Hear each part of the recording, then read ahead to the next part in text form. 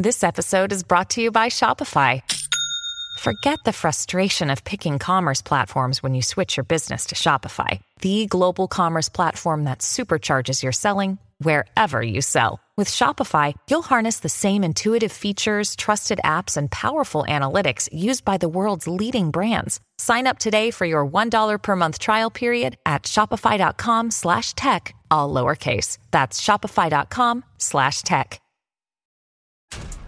This episode is brought to you by Essentia.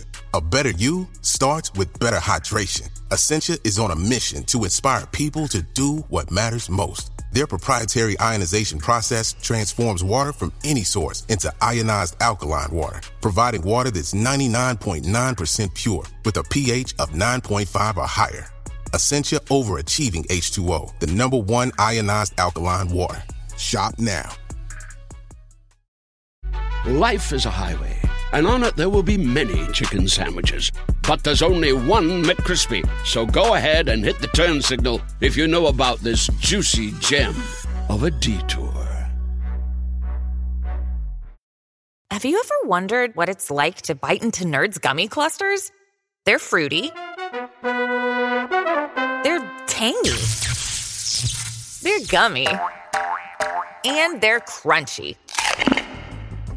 Nerds Gummy Clusters, a union of fruity sweet gummy and tangy crunchy nerds. Unleash your senses. Shop now at nerdscandy.com. From BBC Science Focus magazine, this is Instant Genius, a bite-sized masterclass in podcast form. I'm Alex Hughes, staff writer at BBC Science Focus magazine. This week, we're talking about ChatGPT and its newfound role in education. The artificial intelligence chatbot allows users to generate jokes, website design codes, essays about complex scientific topics, and everything in between. With all of this available in seconds via a simple worded prompt, there are growing concerns it could prompt plagiarism, misinformation, and cheating in the education system. I'm joined by Sam Illingworth to discuss this issue. He's an associate professor in the Department of Learning Enhancement at Edinburgh Napier University. He tells me all about ChatGPT and its role in education, outlining why we should learn to embrace it and better understand how it works.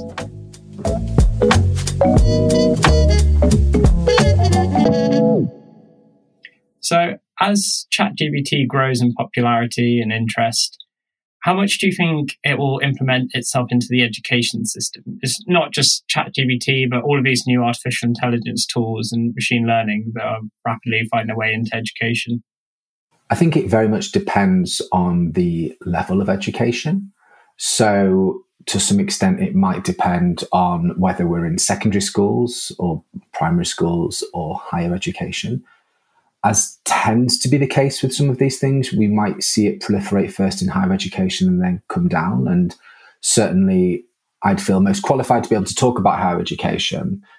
I think that we're already seeing some, what I would say, knee-jerk reactions to this. Some examples of students maybe using ChatGPT in an unethical manner, but also ways of academics thinking about how we can use it as an opportunity as well as a challenge. And for me, having ruminated on this for quite a while and talked to colleagues about it, it very much feels like weak and maybe later, much later, strong AI are here to stay. And that actually, why try to fight them? I mean, these are tools that our students will be using in the workforce.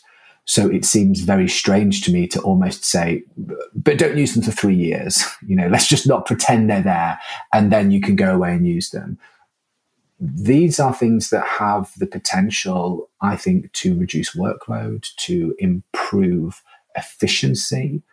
And our responsibility as educators is to think about how we can utilize them to help ourselves work more effectively and smartly, but also to prepare our students for the workplace and to ensure that they get the most effective and engaging and rounded education that they can.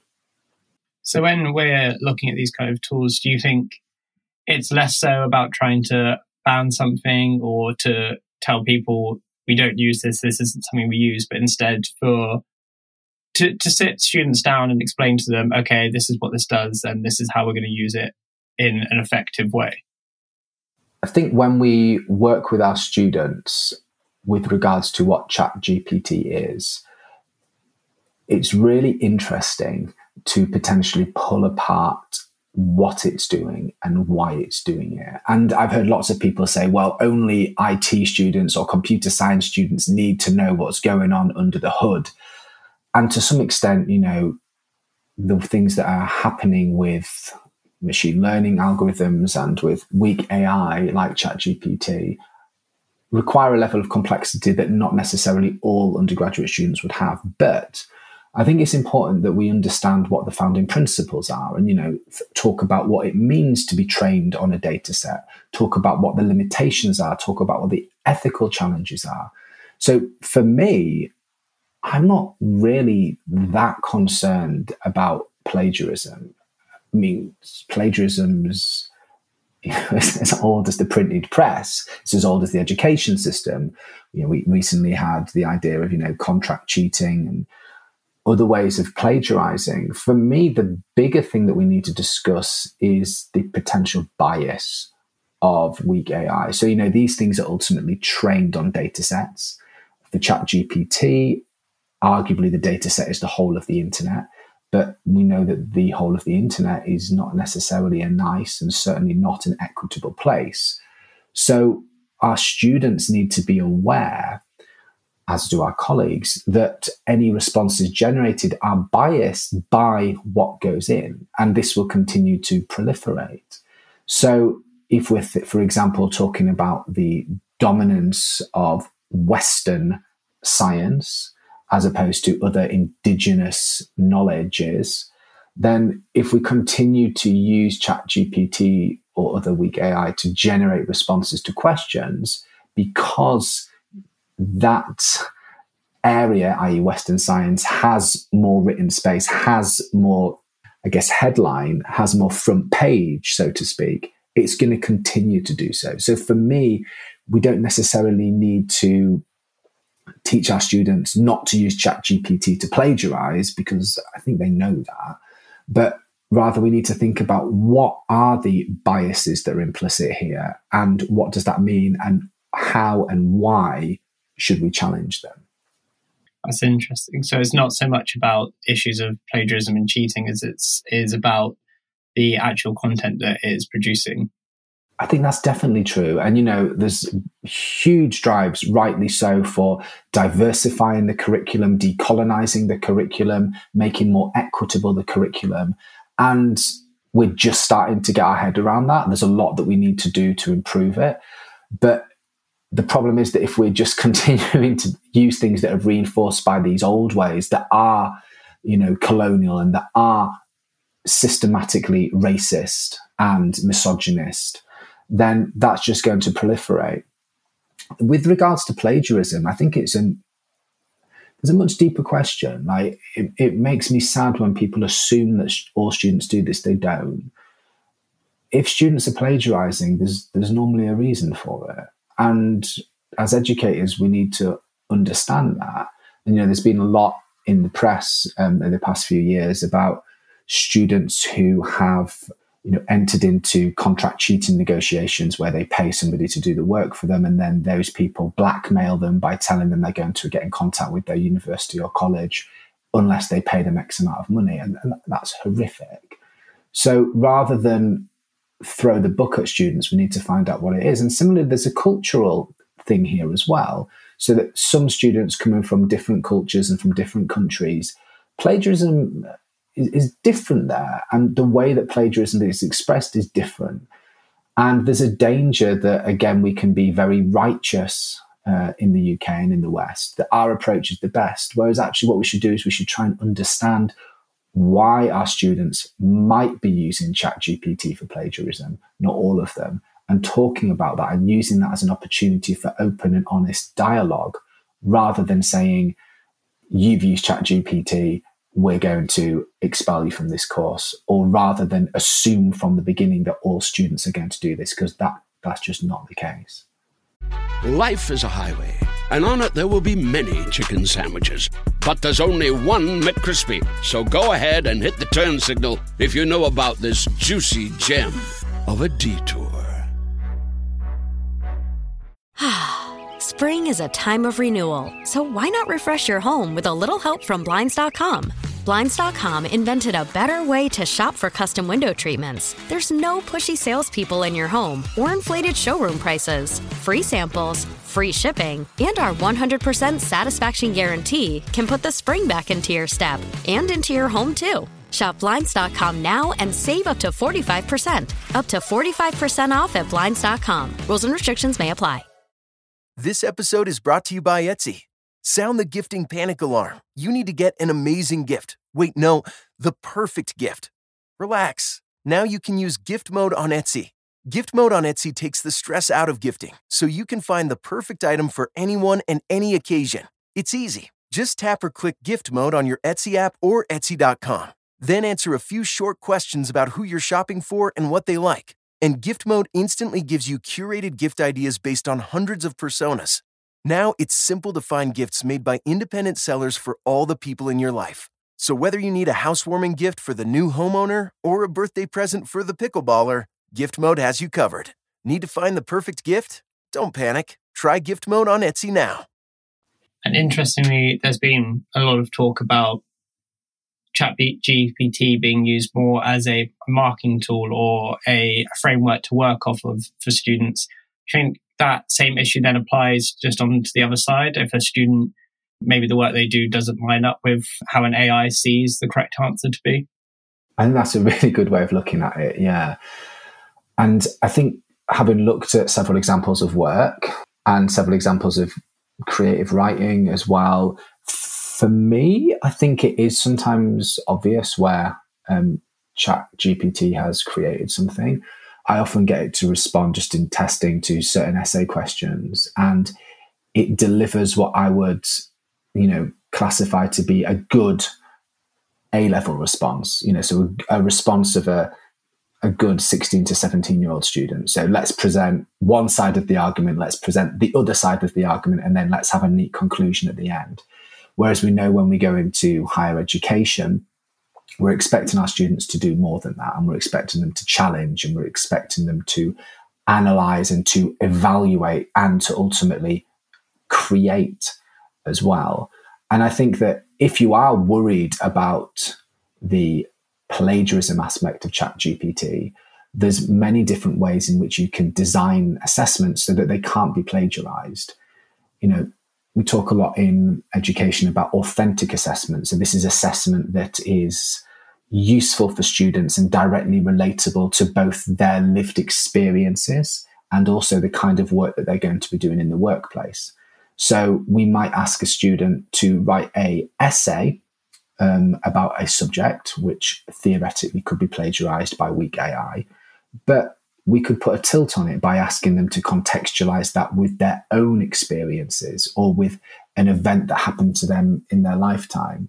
Similarly, if we were on a module or a program for which essay writing wasn't appropriate, we might instead think about doing live projects or projects that involved community work or working as part of a team in which you just couldn't generate or pre-generate an answer because it was such an organic and evolving question as well.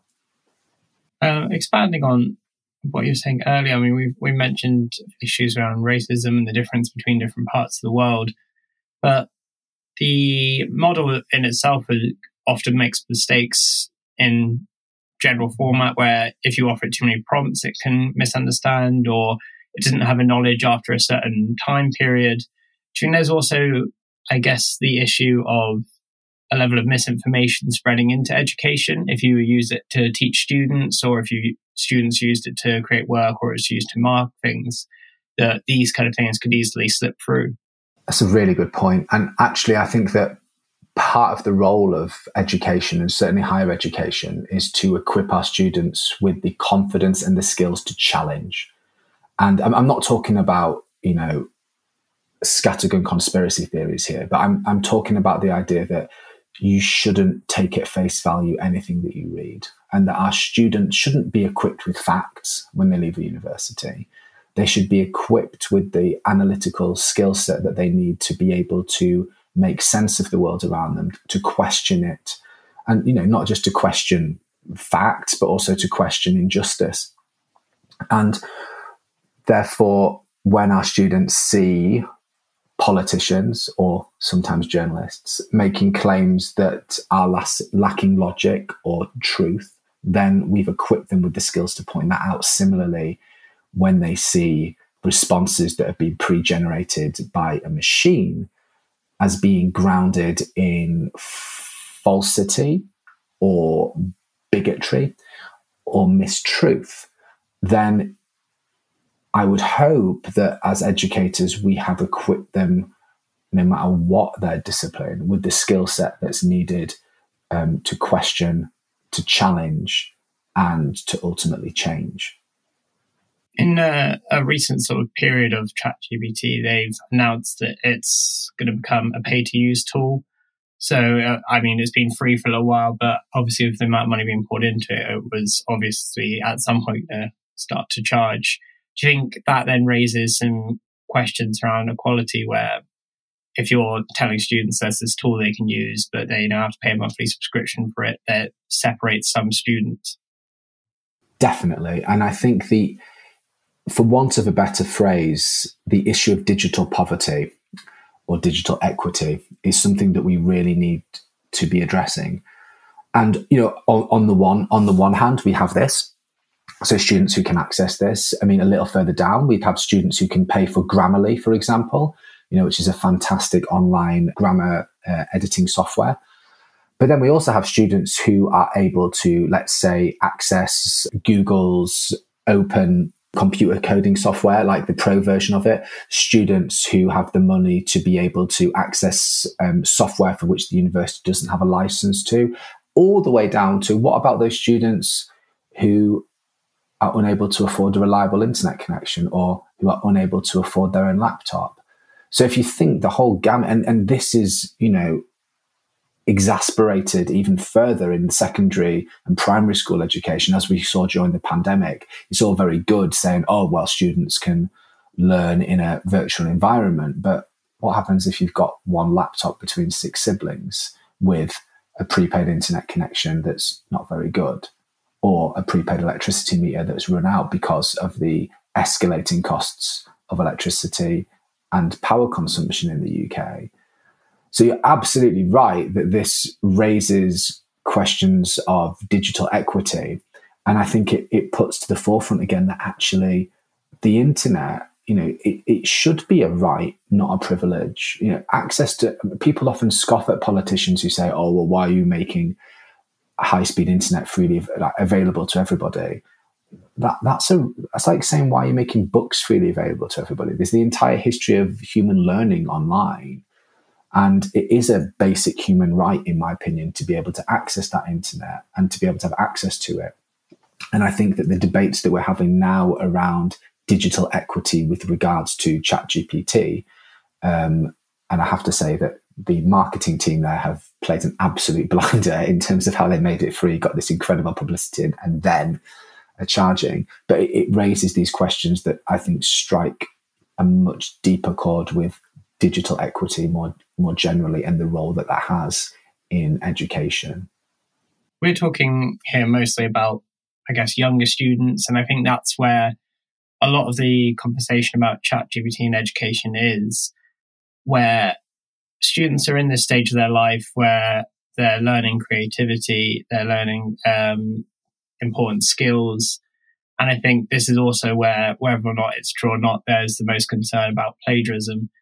If you were to, jump right up the educational tree and you start looking at, let's say, a PhD essay or someone doing their master's, where education is more of a choice and where they've developed a lot of their core skills, do you think that's where ChatGPT in its format can be the most helpful in a way, where it's simply doing a little bit of heavy lifting in the background. It's helping people with the extra bits of work they might need to do on the side. Definitely. I think a very obvious way that you can get ChatGPT to do work for you is, referencing, so you can you can say, here's a reference, please put it into this format for me. And I know that there's software that does that in document editing software as well, but it's a really neat way of doing it. Likewise, it's a really great way to fill a blank page. And I use it for this sometimes, definitely. I'm a researcher. I'm also a poet as well. And I find ChatGPT actually pretty terrible at writing poetry, but it's a great creative spark. Because if you ask it to write a poem on a subject, most of it's absolute junk, but there'll be one line in there where you think, do you know what? There's a phrase or there's an idea that I can use. And similarly, if I want to write a literature review, or if I want to write an introduction, or if I want to write a challenge on something or an overview, it's a really great way of just getting something on the page. And then the role of the human is to go and to add that individual voice. So, if someone was to look at my academic output, it would be very obvious if I was to just use ChatGPT to write a paper for me, because I have a unique voice, as all of us do. We have unique written and oral voices. But exactly as you've highlighted, it's a really powerful tool to be able to do some of the, I guess, more administrative side of research and scholarly practice, providing, of course, that we make very clear what belongs to us. I mean, there's also an ethical dimension here in that ChatGPT is of course given a response based on all of the input that's gone into it. So if you were to ask it a very bespoke question, then there's a danger that it might only be able to draw on a couple or one piece of research, and therefore it's plagiarizing that. But I think that if you were to instead use it as a tool to phrase broad questions or to do broad ideas, I think it is a really powerful prompt. And again, not just for scholarly pursuits, but as a seed for creativity, not to replace creativity, but as a seed. I don't think you see this as much with ChatGPT, but it's been an issue with other, I guess, popular AI programs, that to develop the prompts it's doing and the work that's coming out of it, it's had to have taken ideas from somewhere else. So especially with images, there's been that problem where I guess you see watermarks and you see people's style coming through. I don't know what you think about this, but the idea that ChatGPT is in itself plagiarizing other people, do you think that then is a problem in itself? There's a self-perpetuating plagiarism as it takes things and then someone else takes things from ChatGPT? I think that's a really good point. And I think that these are the reasons why with any tech, there needs to be like a serious ethical committee to talk about these things. So, for example, if you were to make your work freely available, either written or visual or creative, via certain Creative Commons licenses, then it would be fair game. But you'd expect an acknowledgement as well. That's why I think that the way in which this does and the way in which you present the work as well is very, very important. And even though some responsibility, a large responsibility, should lie with the people, as in us, the users, a huge responsibility should also lie with the companies to make sure that, as well as moving away from implicit bias and outright racism, xenophobia, Islamophobia, misogyny, we also need to make sure that it takes into account the fair use policy and that it is treating people's work in an ethical and appropriate manner. This is, I guess, the first major iteration of both ChatGPT and any chatbot that works to this level. But we're still fairly early on in the life of AI. Do you think there's then this risk of the technology blending in more and more over the years? And then right now, as you say, it writes to a certain level. Its mistakes can be quite obvious. Its attempted creativity can suffer. At what point is it that it just starts to blend in and it is hard to tell the difference? Well, I think it goes back to what we were talking about at the beginning, that this is why you can't stick your head in the sand and why you need to talk about these things and not just pretend that higher education or education exists in a bubble outside of society. It is society. And if instead we talk about the pros and cons, we use it, we challenge it, we investigate it, we analyze it, we create with it, then that won't happen. You know, that analogy, I guess, of a frog in boiling water, if you put it into boiling hot water, it'll jump out straight away. Whereas if you put it in and just ever so slightly raise the temperature, it'll cook without raising it, as an analogy. So it's that, like, we need to be talking about these things. We need to understand what's going on. It is part, it's like saying the internet. We can't, even though, again, some countries do have precedents for this, we can't just shut down the internet when there are exams on because we're worried about students cheating.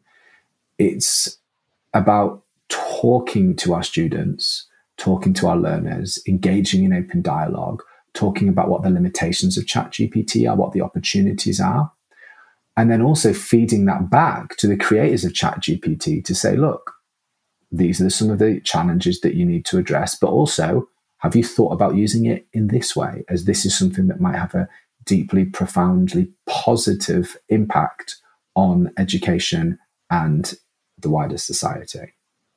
So let's zoom out and look at the future. Let's say 5 to 10 years from now, maybe even longer. What do you see as the relationship of AI and education? How do we address the future of it, and what should educators be doing, do you think?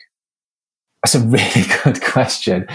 So I think it will depend very much on the educators. I mean, let's look at the internet. I mean, to what extent do educators sit down in a classroom and say, let's browse through the internet? That's not really what we do. It might have been what happened 30 or so years ago when the internet was first coming into fruition. But what I see some educators won't have changed because that's what happens. I see innovative educators using this as an opportunity to challenge the limitations sometimes of assessment in education. Like, what is the purpose of assessment? Do we need to even have assessment in the first instance? How can we make sure that our students are equipped with the skills that they need to enter the workforce and to be more rounded and effective and happy citizens? And I'd hope that AI, rather than offering in a panacea or ultimately, being the devil or the devil in disguise to all of these things, is just part of that discussion. And if I'm thinking optimistically, I think that this will enable us to have some difficult conversations about what the role of education and in particular assessment is. And in a dream case scenario, I'd like to think that in 10 years' time, even though we're not necessarily all of us explicitly using AI on our assessments, the opportunities and the challenges with which AI have presented us have meant that we've created new ways of learning that are more equitable, that are more engaging, and that are ultimately more authentic. Thank you for listening to this episode of Instant Genius. That was Sam Illingworth talking about how ChatGPT will affect the education system. The Instant Genius podcast is brought to you by the team behind BBC Science Focus magazine, which you can find on sale now in supermarkets and newsagents, as well as on your preferred app store. Alternatively, you can come and find us online at sciencefocus.com.